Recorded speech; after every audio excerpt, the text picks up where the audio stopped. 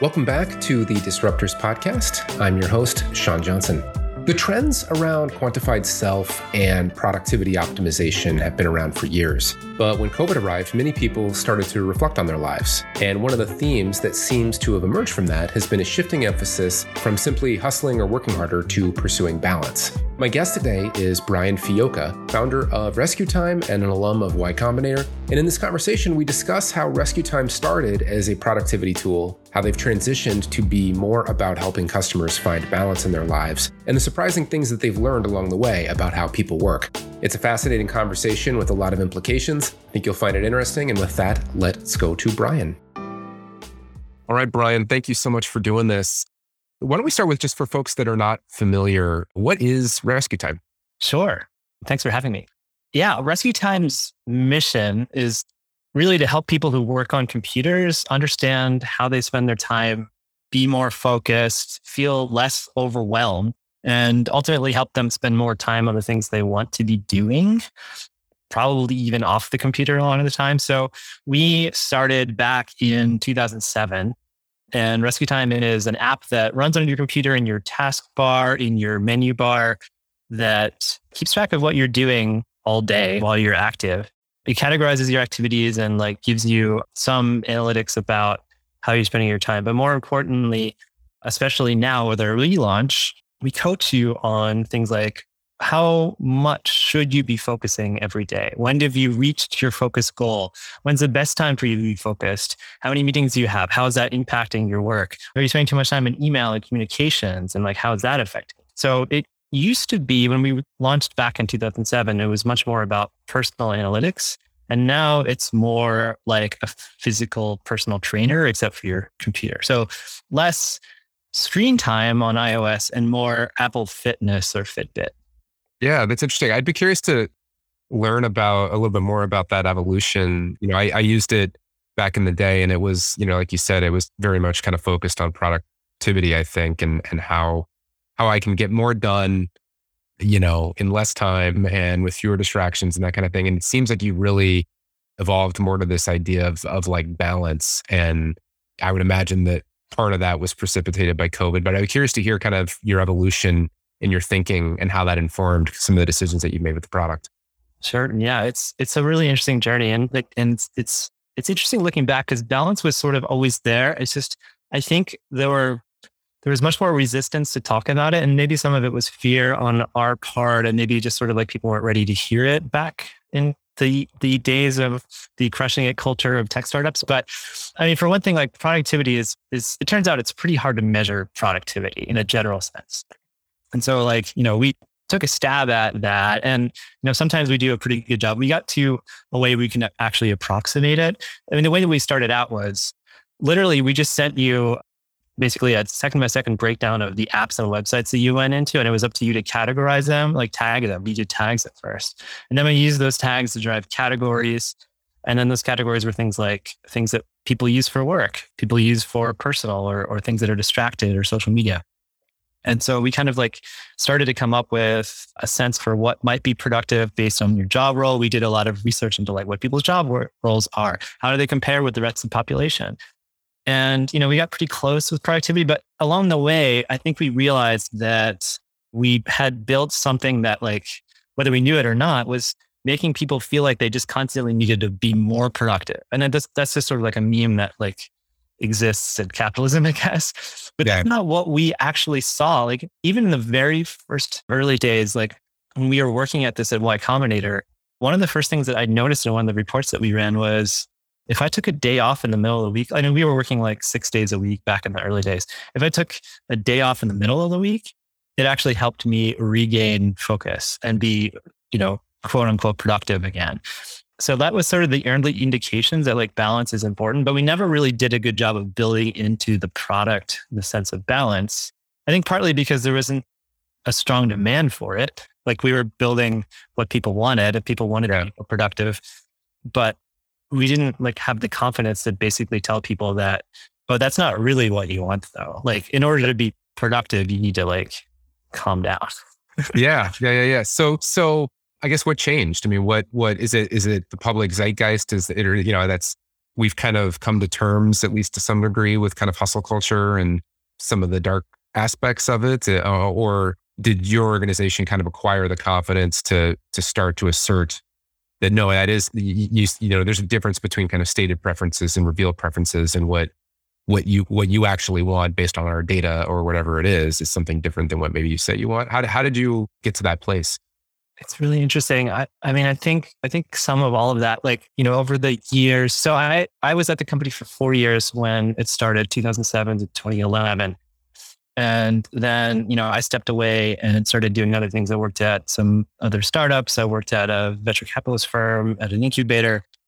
And along the way, I kept the habits that the product sort of built for me, which were basically, once I got to like 3 to 4 hours of productive time, according to what I had configured in the version of the app that we built, I knew I could stop work. Like, no matter when it was in the day, like if I kept going, I was going to burn myself out. It was something that I learned.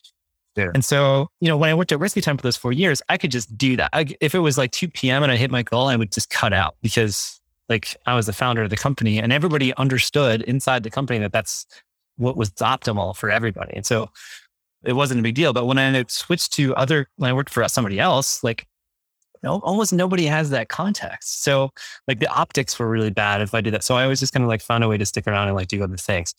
During the pandemic, well, actually, let me back up for a second. So remote work was always also a big thing. Like one of our investors is the founder of Automatic, Matt Mullenweg, and Automatic is a fully remote company that makes WordPress.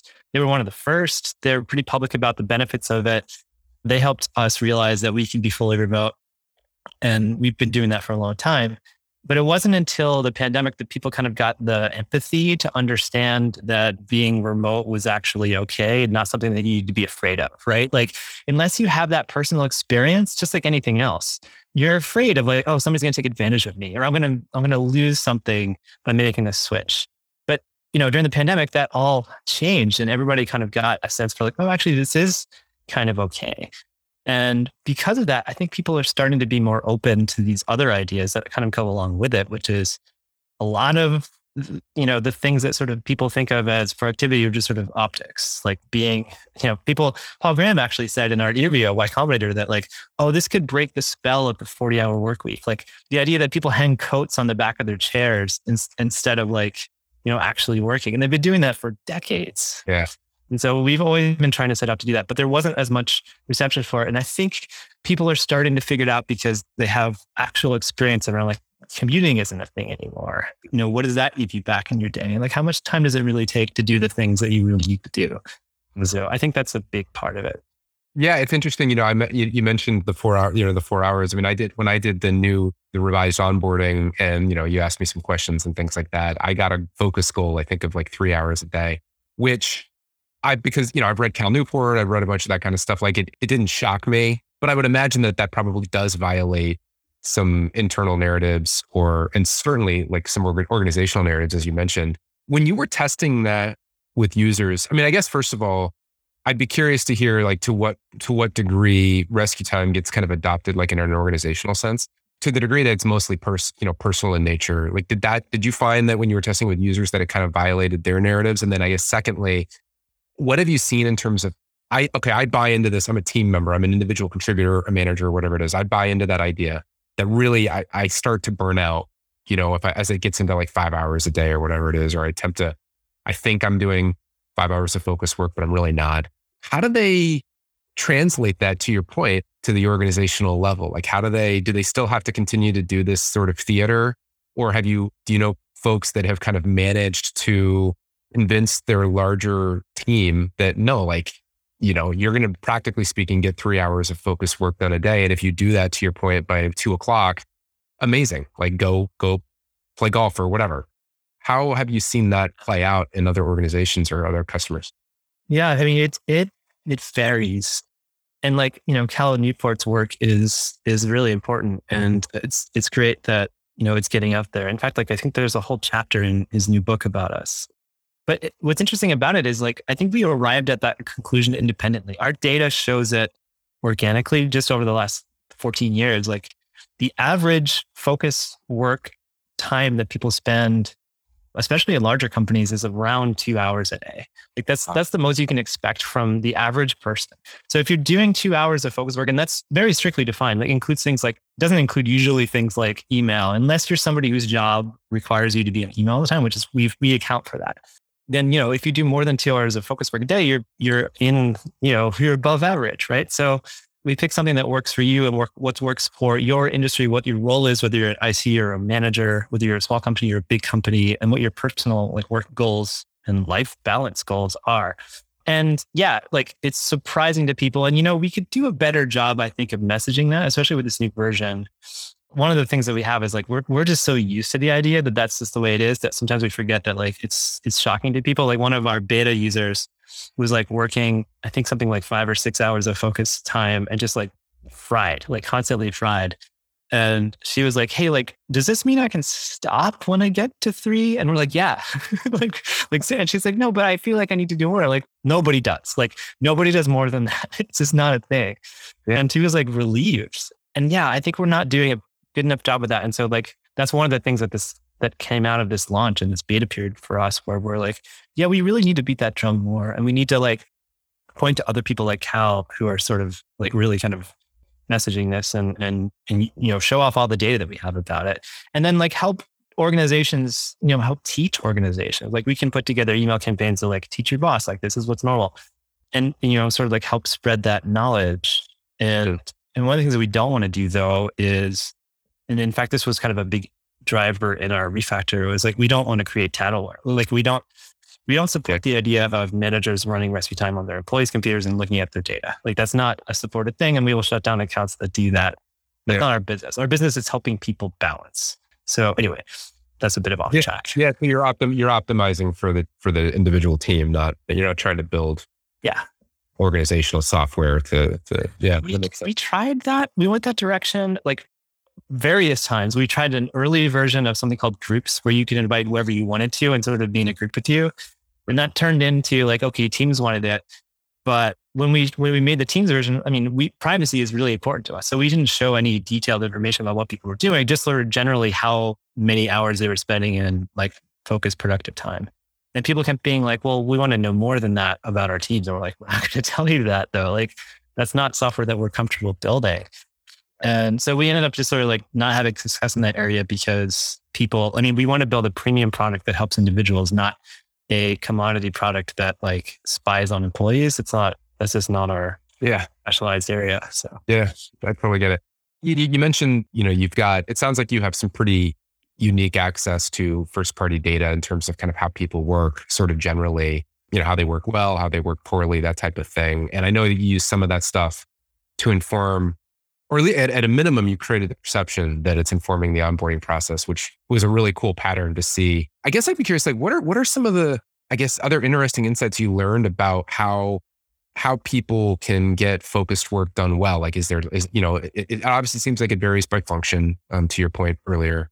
Time of day, does that matter? Week, like all that kind of stuff. Like, what other kind of interesting insights have you learned over the years about how people can get more focused work done? Yeah, it's super individual on some level. And it's also, there are commonalities across different aspects. So when I came back a couple of years ago, one of the things that we had originally in one of the early versions was like a sense of personalization where you put in your job role and it would default categorize things like, so one of the big ones was if you're a social media marketer, Facebook for you is a productive thing. It's not a distracting thing. Like if you're like Facebook ads, right? So that was something that was sort of like lost in translation over the years. And so I brought that back. And as part of it, me and the data scientist did some research on like, okay, how deep on this can we go? And so we looked at things like organization size. The size of the organization actually matters. And some of that is because of just sort of logistics and administrative work that happen in larger organizations that you don't have to deal with in smaller ones. Yeah. A big one is like whether you're a student or not. Students have a completely different kind of work profile than people who are working in business. Their schedules are much different. One of the other interesting aspects was like consultants and freelancers or entrepreneurs have something like a hybrid sort of mentality instead of like they're not just individual contributors or managers, or some kind of aspect of both. So capturing some sort of like a sense of specialization first and generalization. And, obviously things like whether you're a manager or an individual contributor. If you're a manager, and this is actually something that I learned when I left. When I left, I got to be basically a high-level manager of a team. And I learned at Rescue Time that I wasn't supposed to spend time in meetings or in email. So I was bad at my job. and the CEO was like, hey, pulled me aside. I was like, why aren't you sending out email updates? And why are you scheduling more meetings? I was like, oh, that is my job, isn't it? I guess I should be doing that. I wasn't used to that big of a team and having to do that. So we've built that into the product now where if you're a manager, it's okay to spend more time in meetings. In fact, you should be spending time in email and in Slack and those things. And that counts as focus work for you because your job is to manage people. So those are some of the things that we've kind of been able to kind of derive in the patterns of our data and build that into the smart recommendations for how to set up the product and also how to nudge you along the way. Yeah. How has, using the software both before and kind of now, how, you mentioned now kind of as a manager, you've evolved in terms of your understanding of what constitutes focus time for you and things like that. But I have to imagine that, and maybe you were already this way, but I have to imagine that your use of the product and kind of living and breathing it has shaped how you personally work. What sorts of things have you sort of learned about yourself by using this software and just by living in it that has shaped kind of how you navigate your day, how you navigate your week, that type of thing?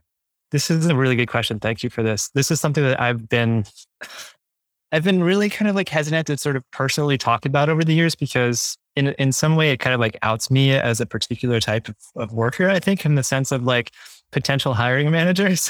If I ever needed to get a job, is this going to screw me over? And that's a real fear for people. People know how they work best at their core, but they're always terrified that they're going to look the wrong way and get fired from it. I had a early bad experience at a job where I wasn't working the way that they wanted me to work, and I lost my job because of it. And I think a lot of that fear kind of led to the way that I helped structure Rescue Time in the beginning, which is I need to work a certain way. I just do. I'm different, but a lot of people are, I think. Yeah. And so for me, one of the first insights that we saw was during Y Combinator, like I said, there's basically one of our early graphs showed a scallop pattern. On Monday, I was super productive. Tuesday, I kind of trailed off. By Wednesday, I was hitting a dip. And if that continued, Thursday and Friday would trail off. And then, the next week it would come back up, right? So I was very front loaded in the week. And so, Tony, my co-founder, was like, hey, why don't you take Wednesday off and see what happens? And I did. And it actually kept my average higher overall than it was without that break. So, that was a really interesting, powerful insight for me in 2008. And it kind of taught me that, I have the luxury of actually being able to build my schedule the way I want to as a company founder. But what we should be doing is helping build software that teaches people that too. So there's some insights into how, what times of the week are best for you to sort of focus and what times of the day are best for you. We can sort of learn that and help teach you that. But we also need to sort of build that into the product in a way that kind of messages people, this is what's normal. It's okay to be this way. One of the other things I learned is 3 to 4 hours a day of productive time. It takes me something 32 hours a week to get there. Sometimes it's less, right? So what's funny is this whole movement that's happening right now about the 4-day work week, and not just 4 10-hour days, but 4-day, 32-hour days. Yeah. Is not surprising to me because I've been working that way for the last 15 years. Straight up, this is the thing that I've worked at companies where I've been in the office for 40, 50, 60 hours a week. But I haven't been able to do more than what I was doing when I was at Rescue Time. And so I would do things on Fridays, I invented this thing called Meta Friday, where we would go off site and just talk about meta issues because I knew that if I tried to keep working that day, it was going to hurt. Mm-hmm. So I found ways to sort of balance around it. But when I got back to Rescue Time a couple of years ago, and I switched back to the mode that I was used to, it was so much of a relief.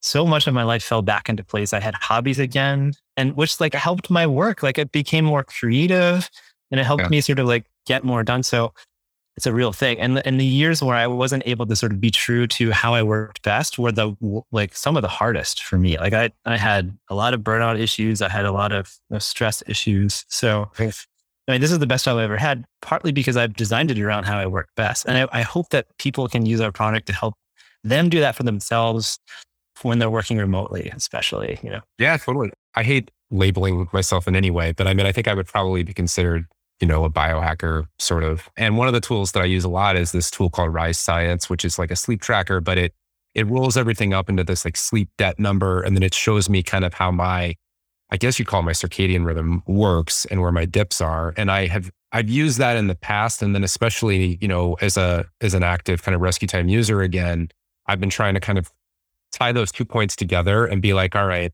I'm going to try to time, here's how much focus time I realistically can do.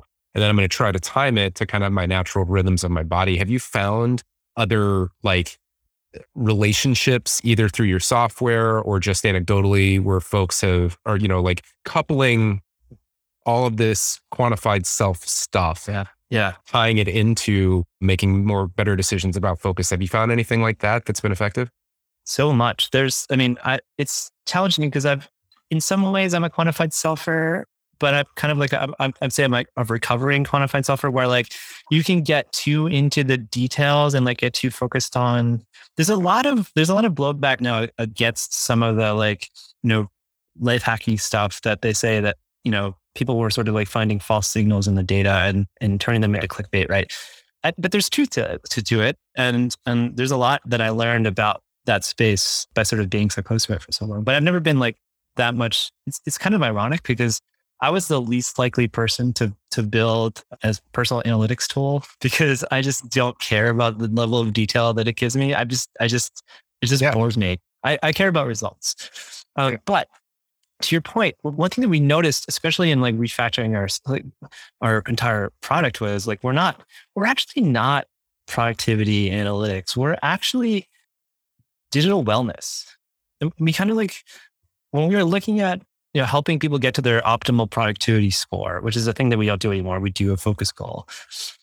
We realized that like our inspiration were things like Fitbit. We don't want people to spend too much time looking at the details. We want them to see a pattern of success and to continue that pattern of success, right? Like streaks, accomplish your goals, and like, support, like also auto adjusting. But one of the things we're building is like, if you overblow your focus goal, we'll adjust it. Like, okay, well, you're doing too well. We'll help you, keep on track with your level of success. Or if you're going below it, maybe there's reasons for it and we'll drop it down. We want you to be successful. Anyway, so digital wellness has a lot of overlap in, some of our inspiration also comes from meditation and mindfulness apps and sleep tracking apps. And one of the sleep tracking apps, I can't remember the name of it now, that we looked at, it was a big inspiration for us too. Like how do you track things like, okay, I had a good night's sleep. What did I do the day before that led to it? That sort of thing.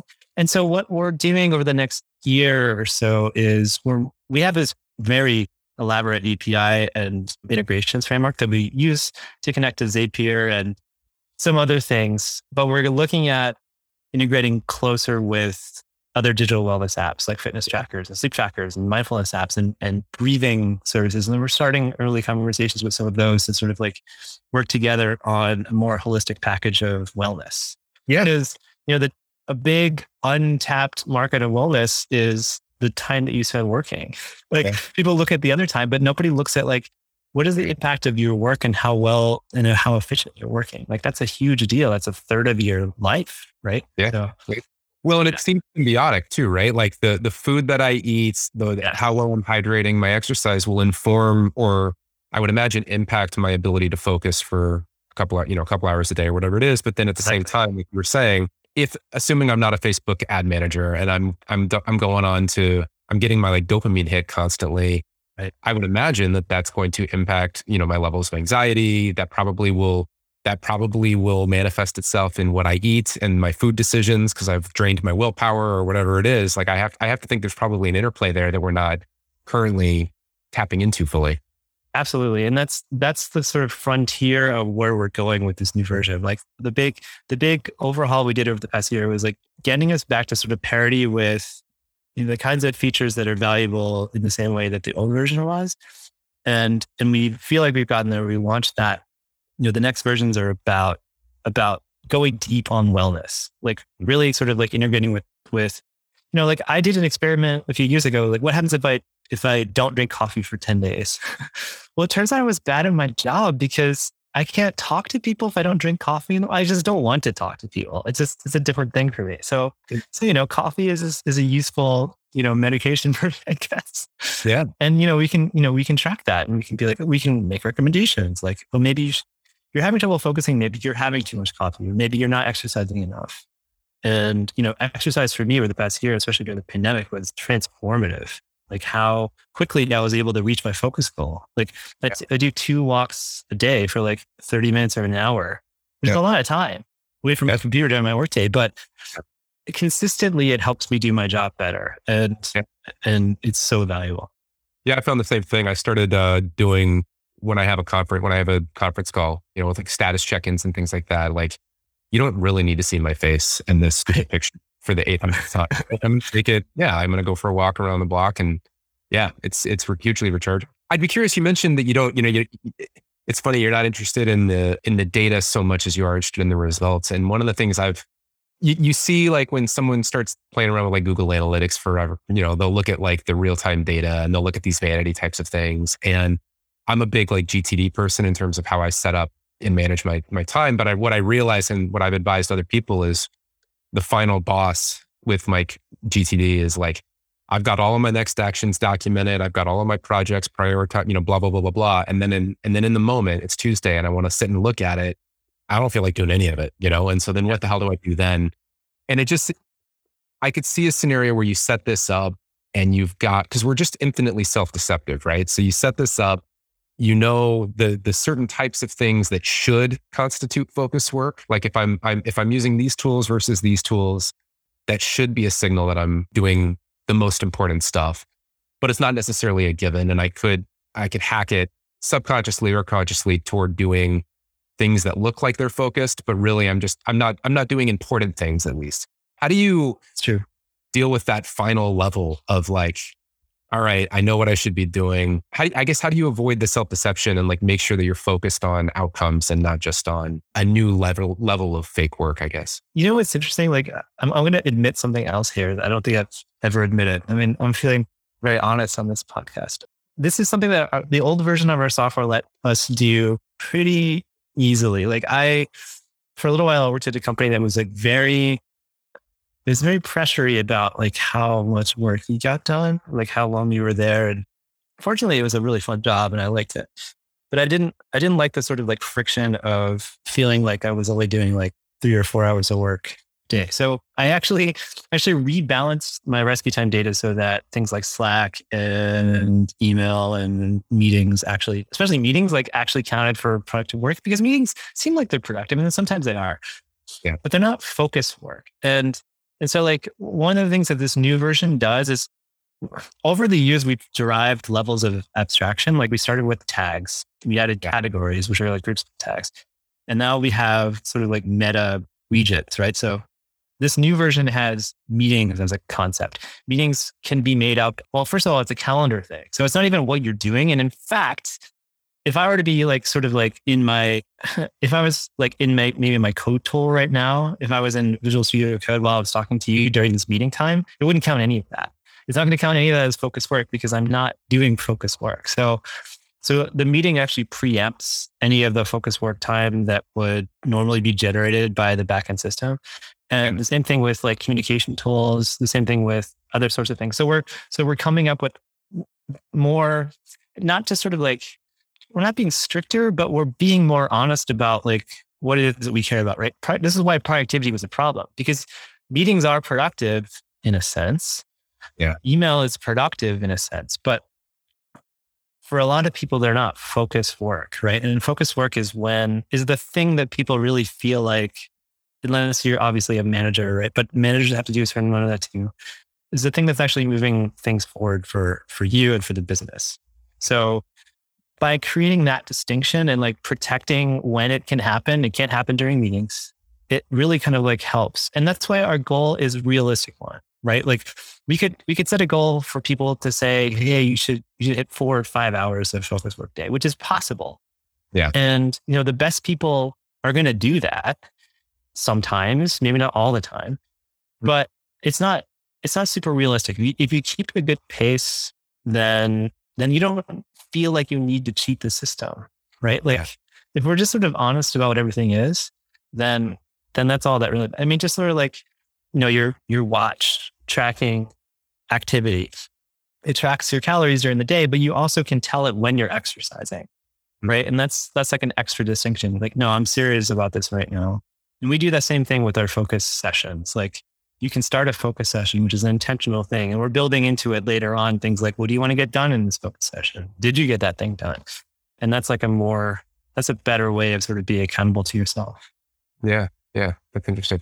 I know that you mentioned, I think, a couple things, instances where you've taken this stuff and applied it to your organization in terms of the habits and the practices that you encourage from your team. I'd be curious to hear, A, like what maybe some of those might be in terms of how, you're living this out inside of the organization. And then B, either for managers or for organizations that buy into this idea of like, 3-4 hours of focus day and like not burning my people out and not doing all of this work theater, like how they can create a similar type of environment. Any lessons you've learned there? Yeah, it's really important to have a work environment that works for the broadest variety of worker, right? Like some of the best people don't fit into normal patterns of work. So, some of the things that we've built in our company is like pretty immediately we figured out that we could build a flexible schedule. And this was pretty early on. It was easier as founders, but once we started hiring people, we taught them figure out, use our software, figure out what works best for you and set your schedule around that. Remote friendly is also been a major thing for us. Because our software sort of accounts for things across the board, we can hire people in different time zones. We can plan meetings around what works best for people across times. We just hired somebody who is in the UK right now, which is kind of a challenge for a lot of people to sort of figure out how to optimize schedules around. But that's a thing that's pretty easy for us to do because we can, give people flexible schedules and trust them to, if they hit their focus goal, they're done working for the day. It gives people space for their lives, which makes them more loyal. We have, I think the median, I wanted to do the actual math on this, but the median for the amount of time that people have spent at Rescue Time as employees is, I think, well over 4 years. We have people that have been around for 8 or 10 years. And it's easy for us to find talent anywhere in the world because how many other companies offer the things that we have, right? We can help you detect when you're burned out. And that's when you take a vacation because we don't want you to work when you're burned out, right? And we know how much vacation is good for you and all these things. So, some of the things that we've had to learn to be better about is how to be organized as a team and how to set focus areas for people to focus on. But, ownership is a big thing. Ownership starts from owning how I think I just realized this. It's easy to feel ownership in a project that you're working on if you're trusted to take ownership in the best way to work on it, right? And so we empower our employees to do that. It works for us. We have the best team that I've ever worked with. And I've been at a lot of companies. If you look at my LinkedIn, they're an amazing team. And it's no question it's because of the way that we've been able to structure our work environment. And we just switched to a 4-day work week, a 32-hour work week, and it was pretty easy switch. We wanted to make sure that we weren't creating problems with people by condensing when meetings happened during the week, which is honestly, that's the hardest logistical challenge about making that switch. It turns out that a lot of people, we did a survey, be honest, do you already feel like you're working a 32-hour work week? And, a lot of people, including myself, said, yeah. I've been doing this because it doesn't really take me that long to get to my focus goal during the week. So, yeah. Are there any nuances you've seen for organizations or roles where they have clients, let's say some professional services or things like that? They have to not only do they the clients have certain expectations about communication, all that kinds of things. In some cases, they have a billable target where they're supposed to be billing time. Any nuances you've seen there and how how folks could still kind of buy into this ethos in an environment like that where, it's not necessarily a product focused organization, but more service oriented? That's a really good question. I don't know that I have a great answer for this. I know that it's been a constant friction point for us product wise for the life of the business. Like we get a certain amount of our users sign up because they really want to kind of feed into their freelance hour tracking software, either as like a team or individual for billing and stuff like that. Right. Yeah. And like immediately it's the problem because if you've done any freelance work, you bill by like the 15-minute or by the 30-minute, block, and we track to the second, right? So like to fill out an hour of freelance work, if you look at that hour, you're going to maybe have gotten the 38 or 42 minutes of actual work. And so like right off the bat, there's like a built-in sort of problem with like using rescue time for tracking freelance hours. It's not great for that. And so, people have requested for us over the years to build in project tracking and, freelance tracking, like things like Harvest and other sorts of things do that. And we just sort of decided to not go to that direction because I think for the longest time, one of the biggest ethoses for us was just honesty. Like we're going to be exact about how we report back to you how you're spending your time, because otherwise wouldn't really be helpful.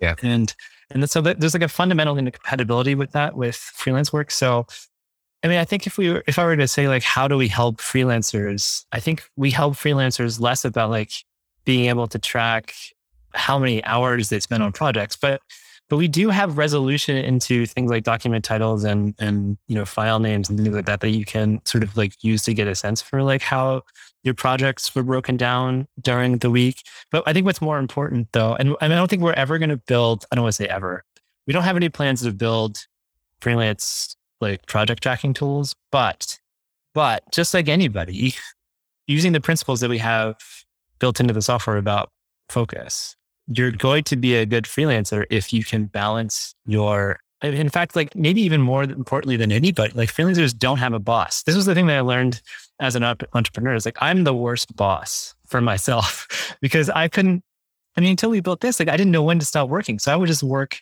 constantly because I had nobody to like report to and like to tell me to stop. So, freelance is a similar thing. It was like, okay, well, if I just put in more hours, then I can make more money. But there's diminishing returns. We can help service those and sort of like help people find like a healthy balance for their lives so that, they can do their freelance work and also live a productive life on their own outside of work.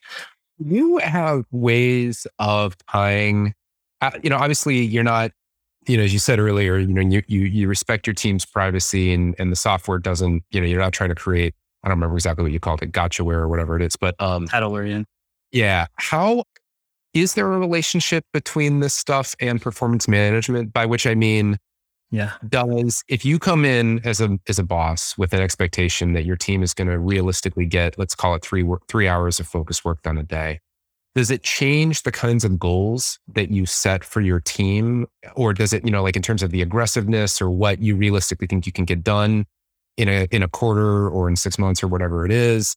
And then when the rubber meets the road and let's say, a goal slips or a team member is struggling to kind of perform at a high level, how do you navigate that conversation? Because obviously the temptation when people feel like they're not doing a good enough job is like just work harder or work more or whatever it is. Like how does this philosophy, I guess, impact performance management?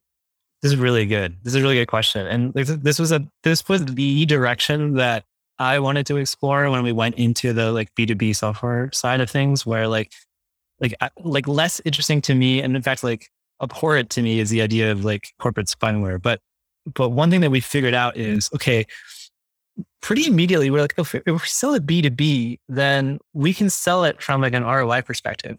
And we did the research on it, and we figured out that if you ran rescue time for business, which doesn't exist anymore, but at the time, if you ran it on your team, and like I said, it only surfaced things like whether people were hitting their goals or not what they were doing, then it would give you basically the equivalent of an extra person on your team for a 5-person team in terms of like helping them reach the 3 to 4 hour focus work goal. Like that was the equivalent of another person. It translates to the same as like having an extra day, like having a day off from work, right? Like it's the same sort of thing as like most companies on average without looking do like 2 hours of focused, quote, productive work a day. So like just the idea of actually looking gives you more room to do more things, and helping people be more mindful of their day and to focus better lets you accomplish more. And so right away, you have more bandwidth for tasks, but also the other part of the performance management side. And I was looking at like IBM Cognos and like some of SAP software back in the day, like to try to figure out how we would build this. I thought that like one of the things that we could do, and like I said, we don't have any plans of actually building this right now for businesses. We're very focused on the individual. I want to stress that, but you can think about how, somebody's work patterns can be a leading indicator for revenue. In that, if you're looking at teams who are constantly hitting their focus goals every day, then that team is going to meet their quarterly goals or not. If you see other ones that are failing to, it's an indication that there's something wrong with that team. Maybe the manager's got a problem. Maybe there's discontent. Maybe people are burned out. Probably that. Maybe there's lack of motivation. Maybe it's not the right talent. And so I thought about I spent some time at a venture capitalist incubator, but I thought about, how does somebody make retention software? People are always talking about talent acquisition software, but how do you make retention software? Retention software is if you can get people to be in balance and hit a focus goal constantly, then they're going to want to stick around. You can have a really great team and you're going to hit your quarterly goals, I think pretty consistently. And so that's interesting to me. I don't know where it's going to go, but I find like that's some insight that I think a lot of companies don't really know. Yeah. That's interesting. I'd be curious, just real quick. It's kind of a tangent, but the product itself, most people, when they think of building software, they think of it's an app and you log into it and you have it open on your window or whatever it is. And Rescue Time is in a category of product where it lives up in the menu bar for the most part, and it's kind of a passive product in a way, which I've not built stuff like that. And it's interesting to me. I would imagine that you have to think about it differently in terms of how you assess, product adoption, how you optimize for retention, all of that kind of stuff. Like, what have you learned maybe about building products that kind of sit behind the scenes as opposed to other types of products? From a business perspective, it's entirely different. And this was a thing that we're sort of coping with right now. If you look at sort of metrics driven product management, from metrics perspective, you want people to, with a SaaS service, you want people to sign up. You want them to, convert from a free trial. You want them to retain. You want them to stay around for as long as they can, right? And with a product like what we call Rescue Time Classic, it's a thing where it's like you get people set up and running, and then you kind of want to stay out of their way for a couple of reasons, right? You don't want to annoy them with being distracting. And this is a challenge with our new version. It's like we want these new training features, but we don't want to bother people with them. But you don't sometimes, and this is an unconscious thing in business, I think, it's easy to sort of like accidentally optimize towards letting people forget that you exist. And that doesn't create great product development patterns, right? Like you're disincentivized to remind people that you exist, because if you do it wrong, they might notice that they're still paying for you and cancel. This is a thing that I struggle with, because, people have come up to me and be like, "Oh, Rescue Time, is your business model to get people to sign up and then have them forget that they're paying you?" And we're like, no, absolutely not. But it can happen if you don't pay attention. So this new version is designed for the first time. We've designed a product that's, one of our key metrics is daily active users. And, that's us sort of like putting our money where our mouth is in terms of like, okay, for this kind of product that we're building, it's going to be valuable if people want to use it every day. Yeah. And it's going to be a harder road for us because, we've benefited from people, honestly, who forget that we exist and don't, maybe they're expensing it, they're, all that stuff. That's not a good pattern for us to build products from. Like, we would rather, see what it is we do that works for people and makes them stick around. And what are the things that are like driving people away so we can stop doing those things. So it's lending itself to a much quicker product development cycle by being more in your face about what it is that we're trying to do. And it's a completely different mindset. So it sounds like setting the time, like doing a focus session would be kind of the most ideal implementation of that. Is that fair? Yeah, right now that's one of our things is like people sign up, they get their calendar connected and they start a focus session. And we want to make it really easy to do those things. And then also to make it into a habitual thing, we're rolling out a feature that makes it automatic, that like integrates into your calendar so that when you can schedule focus sessions that people can't book meetings around. Yeah, we just made it a certain way and it knows that's cool. That's really cool. Yeah. So it's a fear of being noticed versus a fear of not being useful, I think, to your question. That's an interesting tension. I want to be respectful of your time. Last thing is, I know you mentioned the 32-hour work week. I just kind of in previous chats and things like that, I know you have some interesting views, I guess, on how organizations can run well, and maybe it was sort of nice to have pre-COVID, but it seems like the hybrid environment is not going anywhere. I guess, like, what would your advice be to other organizations that are that are trying to navigate this world and it's new to them, kind of taking all of this stuff about balance, taking all this stuff about like, hey, respecting your team, building trust, letting them work the way that they want to work? What would your advice be to those organizations who sincerely want to create that type of environment for people? Yeah, we're actually still measuring the results of our internal switch to the 32-hour work week now. So far, it's been really positive for us, but we're trying to make sure that we give people the space to not be too pressured to sort of communicate, outside of that schedule. So it's tricky. Yeah. But I just actually did a tweet yesterday. I tweeted on a poll about, it was something like, would you get fired if you were a remote worker and you individually switched to a 32-hour work week? Like, would anybody notice and would you get fired? And right now it's like 50-50. Like half people are saying that they would get fired. And the other half are saying either that they wouldn't or that they're already doing it. I suspect, especially if you measure work the way that we do as like what's typical about focused work, I think most people are already, especially if they're remote workers, they're doing, even if they're not, like commuting is a thing. They're probably already doing a 32-hour work. I don't think that the 40-hour work week exists. I think that what we're uncovering with all this research that's coming out right now is that like it turns out that it depends on how you measure it. You can't just measure it as like butts and seats. You have to measure it as like what's actually getting done. How much administrative tasks are there? Like, a lot of the 40-hour work week schedule comes from people having to be in the office and having to do things like type on typewriters and like walk to a file cabinet and like search through for physical pieces of paper. Like so much of business used to be like just sort of the machinery of navigating all of that. Like that doesn't exist anymore. And like, so what do we do with that extra time? Well, we, book doctor's appointments and we, go for coffee walks and we surf Facebook for a while or watch YouTube videos. And I mean, it seems like on paper we're doing the 40-hour thing, but I don't think people actually are. I think it's already true that most people don't, based on like, if they really were to measure their focus time the way that we do. So I think hopefully companies will start to see that like there is, just like there was about remote work, there is empathy for like, if they really look at themselves, like, are they really doing 40 hours worth of work? Or would it be better for them to kind of like give their employees more flexibility into reaching the goals that they want as a business, however works best for them? And I think we're going to get there. I think it's going to happen faster than the remote work uptake. And I think people should just do it. Just try to measure for themselves and like see what happens. It's been working for us. Super interesting.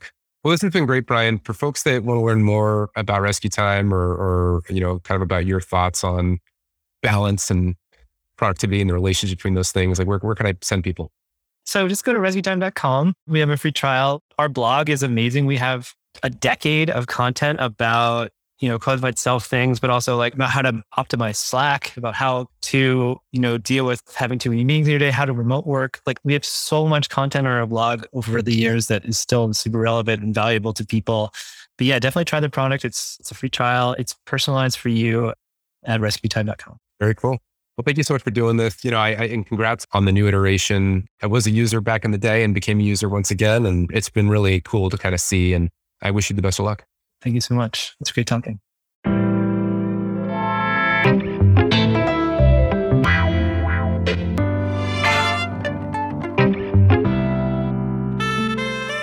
My guest today was Brian Fioca. For more ideas on how to disrupt your own organization, visit us at manifold.group. And if you enjoyed this episode, would love a review on iTunes, Spotify, or whichever platform you use. Thanks as always for listening. That's it for this episode. We'll see you next time.